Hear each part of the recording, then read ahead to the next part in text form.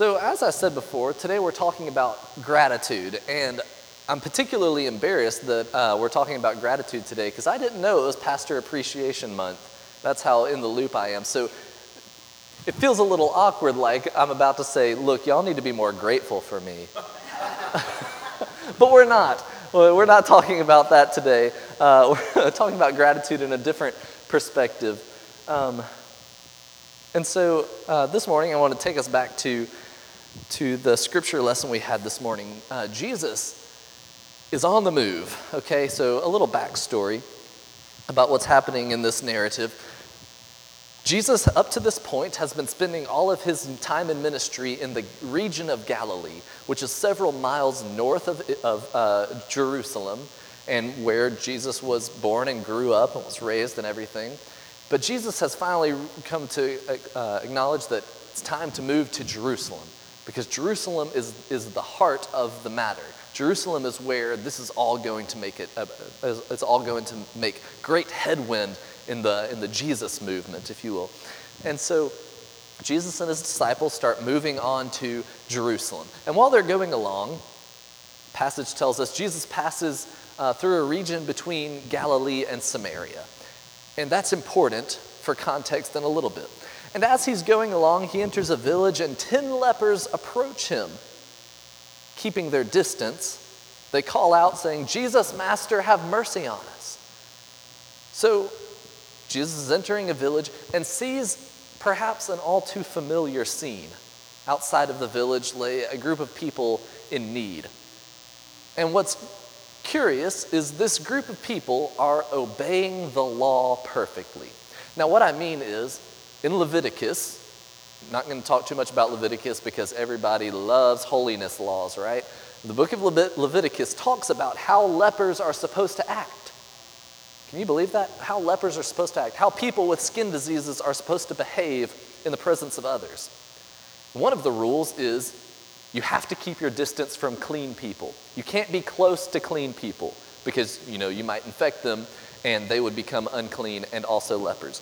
And so you can't get near them, but you are allowed to remain outside of city gates and beg for money. That's the place you're allowed to try to make a living.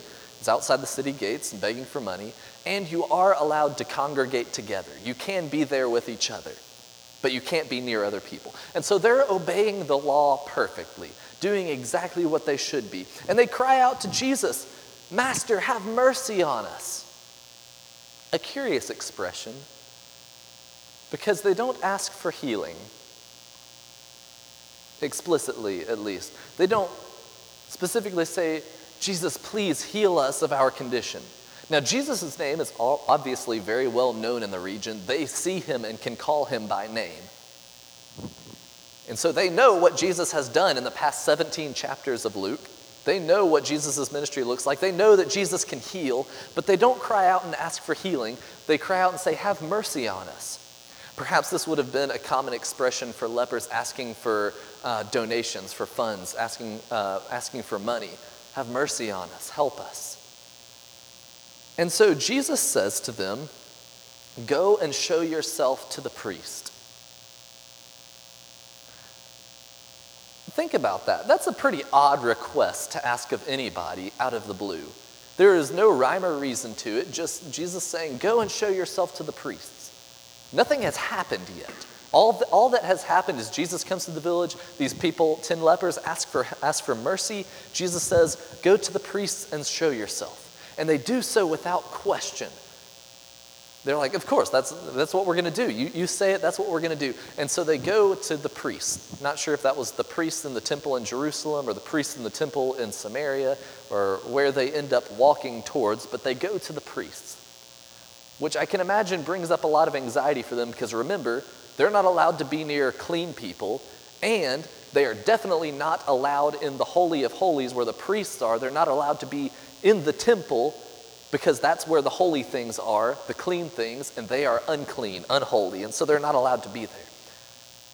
But they follow Jesus' order without question and start walking to the priests, and on their way, they become clean. Then one of them, when he saw that he was healed, turns back runs back to Jesus, praising God in a loud voice, and falls on his face before Jesus, giving thanks. Meanwhile, the other 9 of them continue to do as they were told. And Jesus asks, wait, weren't 10 of you healed? Why did only 1 come back? Where are the other 9? And I think this is a little unfair of Jesus to ask, because he told the people, go and show yourself to the priests. He didn't add an amendment in there saying, and if you're clean, then come back and give me thanks. Just said, go and show yourself to the priest. And so the people do. I don't think we can say that the other 9 are wrong for doing what they were told. They're just following orders. They're doing what they were told to do. But Jesus says, what happened to the others? And makes this curious phrase, was none of them found to return and give praise to God except this foreigner? Because the one who returns was a Samaritan. And we'll get to the reason why that's a big deal in a moment.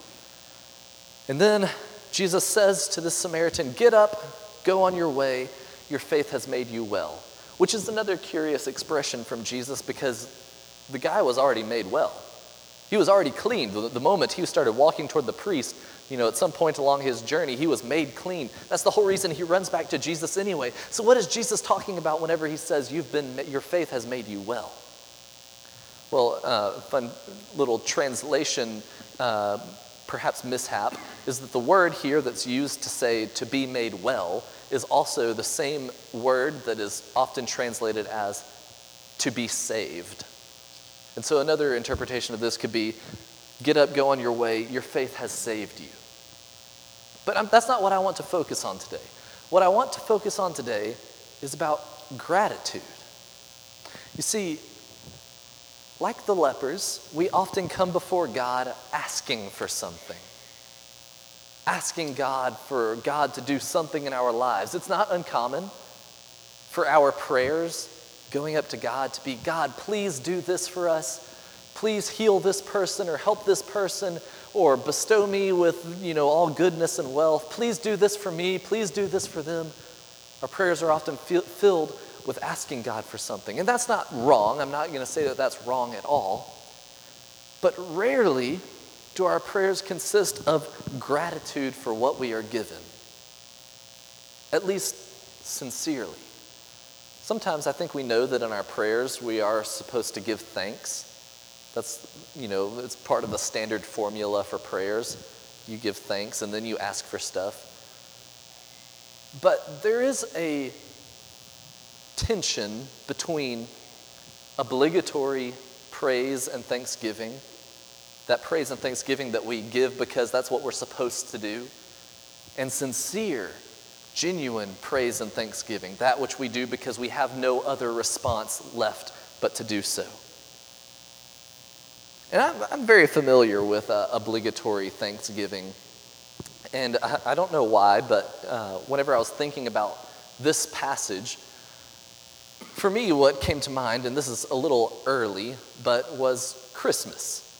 And maybe not too early for some stores that are already starting to put out Christmas decorations in front of the Halloween decorations, but early enough for the church. At Christmas time, I think I became really good at being thankful because I was supposed to. Now, don't get me wrong, I was very thankful for things that came, and particularly for gifts. But every so often, you get a gift at Christmas that you're just like, okay, I'll take it. And as a kid, I'm sitting there like ready to unwrap some Hot Wheels, ready to, get that Lego set or something like that. And then all of a sudden, you pick up something light and kind of squishy, and you think, socks again? Now that I'm all grown up, I actually ask for socks on every single one of my Christmas lists. I love fun socks. I always try to have a fun pair of socks on. But growing up as a kid, socks were socks. They were the only things that, kept my sweaty feet from stinking up my shoes. Anything could have done that. But, I'd get those socks, and I knew that I couldn't just say to my grandparents or whoever may have gotten me socks, this is a bad gift.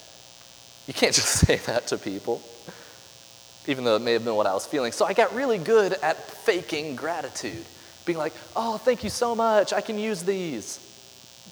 Because you can. It's a very practical gift. But it was never sincere thanks because I wanted the Hot Wheels or the Lego sets or something like that. But one thing that I noticed, particularly as I grew older, was that every time I kind of gave that fake gratitude or that obligatory gratitude, being thankful because that's what I was told I was supposed to do, I just kind of felt uneasy about it, right? I don't know if you have ever experienced this, and I can't articulate this emotion or experience other than about right here in my body. It just felt, it didn't feel great. And so, but I knew that I had to be thankful. But there were plenty of reasons for me to be sincerely thankful and not just thankful because that's what I was told I was supposed to do.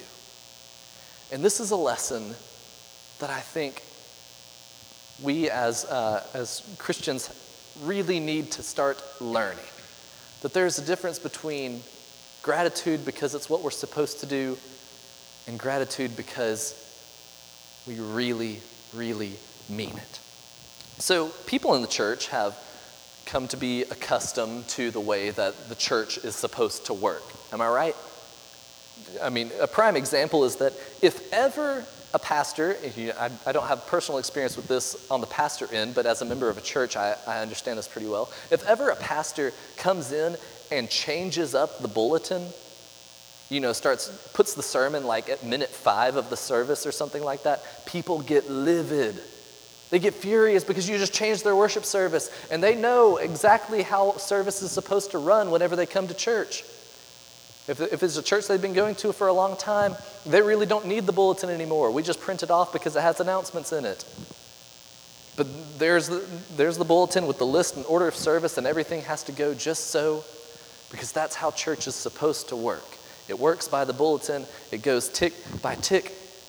But sometimes we get so accustomed to the way that church is supposed to work that we forget what worship is really about.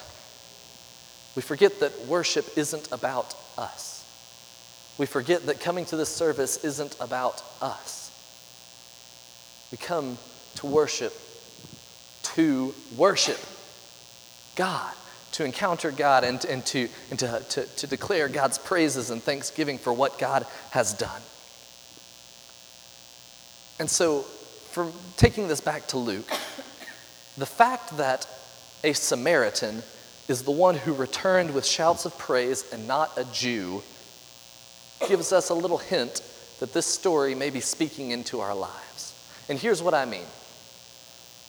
Samaritans are not good people, at least in the context of Israel in around 2,000 plus years ago.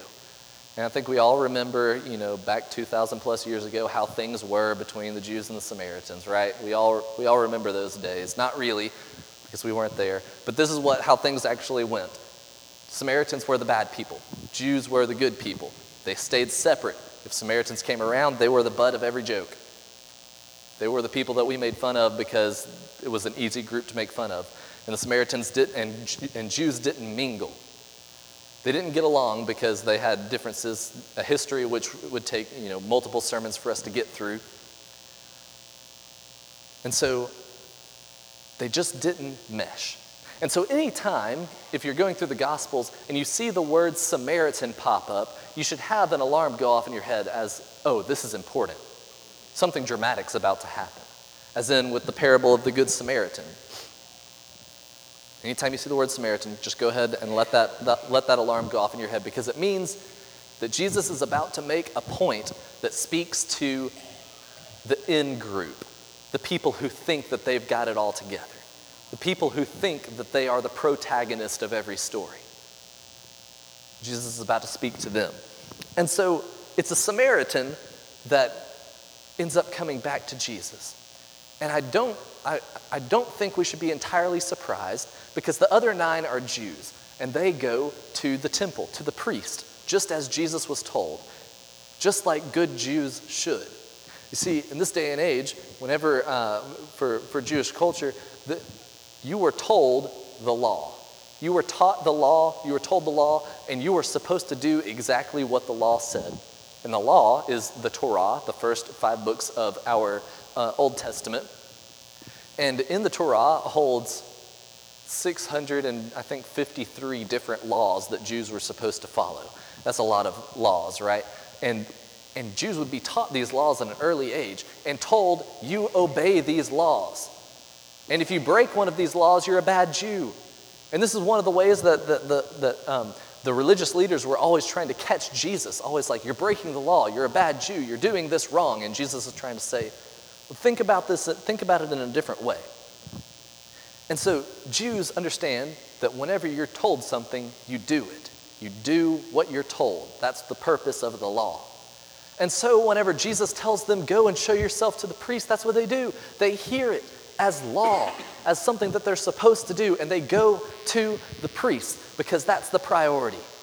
Obeying the law, keeping the Torah, keeping these commands.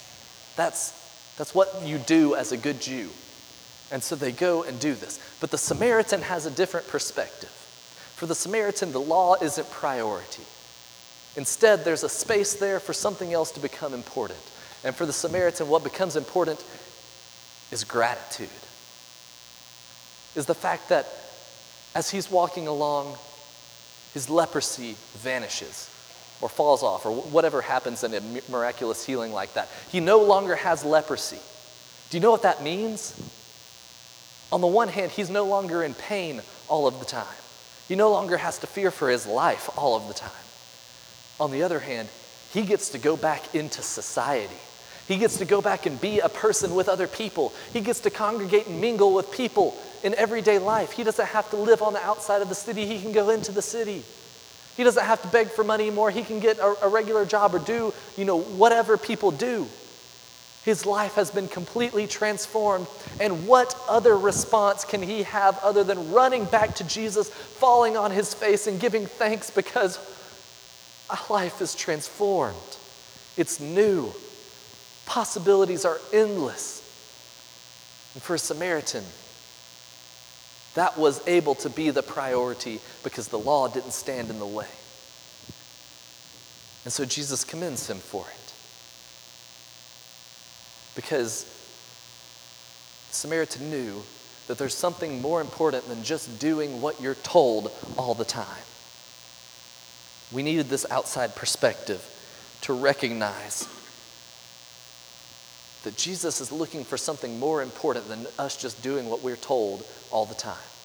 I've said this before, and I'm going to say it again. The Bible is not a rule book, first and foremost. It's just not. There are things in there that we can apply to our lives and stick to and allow it to help guide our lives, but the Bible is not a rule book. It's a narrative of multiple generations of a people group trying to figure out what in the world's going on. And along the way, they get handed some helpful tips in life. But the Bible is not a rule book. And so whenever we are approached with something like this, Jesus isn't asking us to just follow strictly the rules. Instead, Jesus is opening our eyes to something maybe more important than just following the rules. And that might just be gratitude, thanksgiving, praise, shouts of acclamation and joy. And I want to encourage us to be thinking about that in our own worship. In our own worship. You see, whenever we come into worship, we're handed one of these bulletins and we know this is what we do at this point. This is what we do at this point. And that's all well and good. It helps, people to stay on track with what's going on.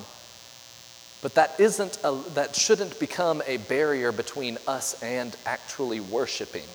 An order of worship is just to help guide us along, help people stay oriented to the service, but it's not a barrier between us and God.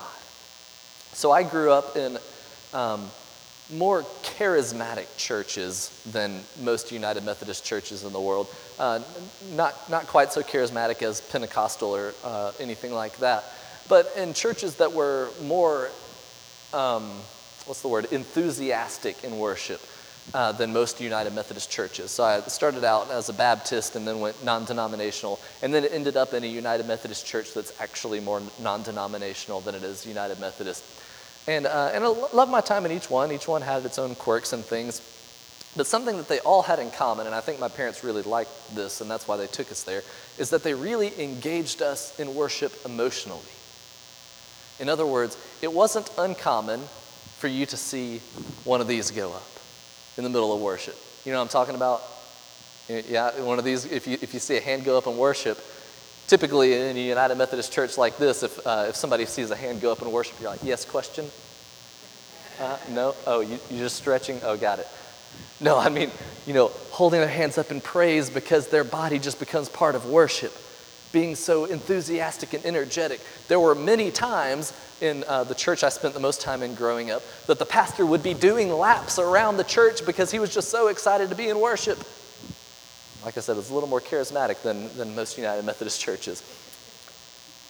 Even to the point that at one moment we had a person come into worship carrying a large black bag. And everybody's thinking like, hold on now. And he sits at the back of the sanctuary with this large black bag. And in the middle of worship, we're seeing him down there like digging around and stuff. And everybody sitting out in the congregation sees the expression on the worship leaders' faces go. And everybody turns around. And there are these big flags waving in the air because this is how this guy engaged in worship enthusiastically. It was the way that this person encountered God right where he was, with gratitude, with praise and thanksgiving, not obeying the rules, just doing what he had to do to give thanks to God. There was no point in the bulletin that said, wave flags at this point. There's no point in the bulletin where it says, you are welcome to raise your hands now and praise God. And now I'm not sitting here saying that we need to be a more charismatic church. What I am saying is that we may need to start breaking the rules a little bit and showing a little bit more gratitude in our worship. You see, Jews were the in group of this time. They knew how their faith was supposed to be practiced. They knew what they were supposed to do to follow the law. But it was a Samaritan, an outcast, who understood that God's compassion in our lives deserves gratitude. That before any of the rules need to be followed, there first needs to be thanksgiving and praise. That for just a moment, we might need to remember that all of the asking that we do in our worship, that all of the demands we have for God, that everything that we do when we gather here isn't just about us. And that perhaps God might just deserve some of the praise in all of this. This lesson here is a very curious one in Luke in the way it stands out.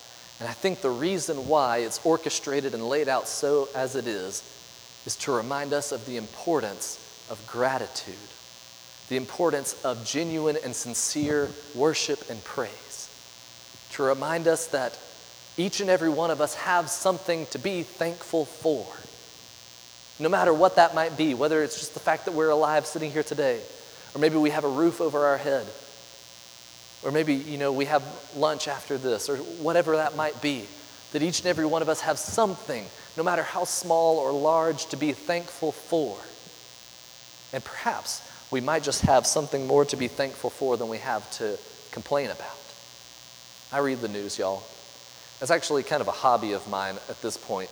I have like 11 different news apps that I consult every single day because I like to have a wide perspective of what people are talking about in the news. And there is a lot to complain about in the world. And a lot of people who do complain in the world. It's something that I feel like some people professionalize in. They're professional complainers. And there's plenty that we could complain about. But you know what? Complaints never changed the world. But gratitude just might. And I guarantee you, we have a lot more to be thankful for than we have to complain about if we just open our eyes and look around. And so my question for us today, as we move forward, is simply to ask, where do we need to be showing more gratitude? Where do we need to be more grateful in our lives? Where might that be missing? Because a grateful heart is one that encounters the world in a completely different perspective than a bitter heart.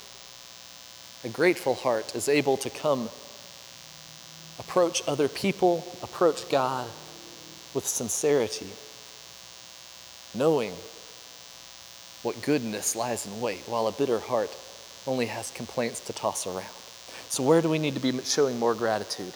And maybe where do we need to be showing less complaints, less bitterness? It was the Samaritan who returned with shouts of praise, an outcast, a person who wasn't in the church. In other words, what I mean to say is, when we get too far into the church, we just grow accustomed to it. We understand how it's supposed to work, and we just let it work that way. But my challenge to us, in asking where we might need to show more gratitude, my challenge to us is that perhaps we need to be showing more gratitude in worship, more enthusiasm in worship, more excitement in worship, because God is still working in our lives. Even whenever it doesn't seem like it, even whenever it feels like all hope is lost and there's nothing to be grateful for, God is still at work. And that's enough for me to be grateful. And so I invite each and every one of us to explore where we might need to be showing more gratitude, that we might become a people who give thanks rather than a people who give complaints. Let us pray this morning.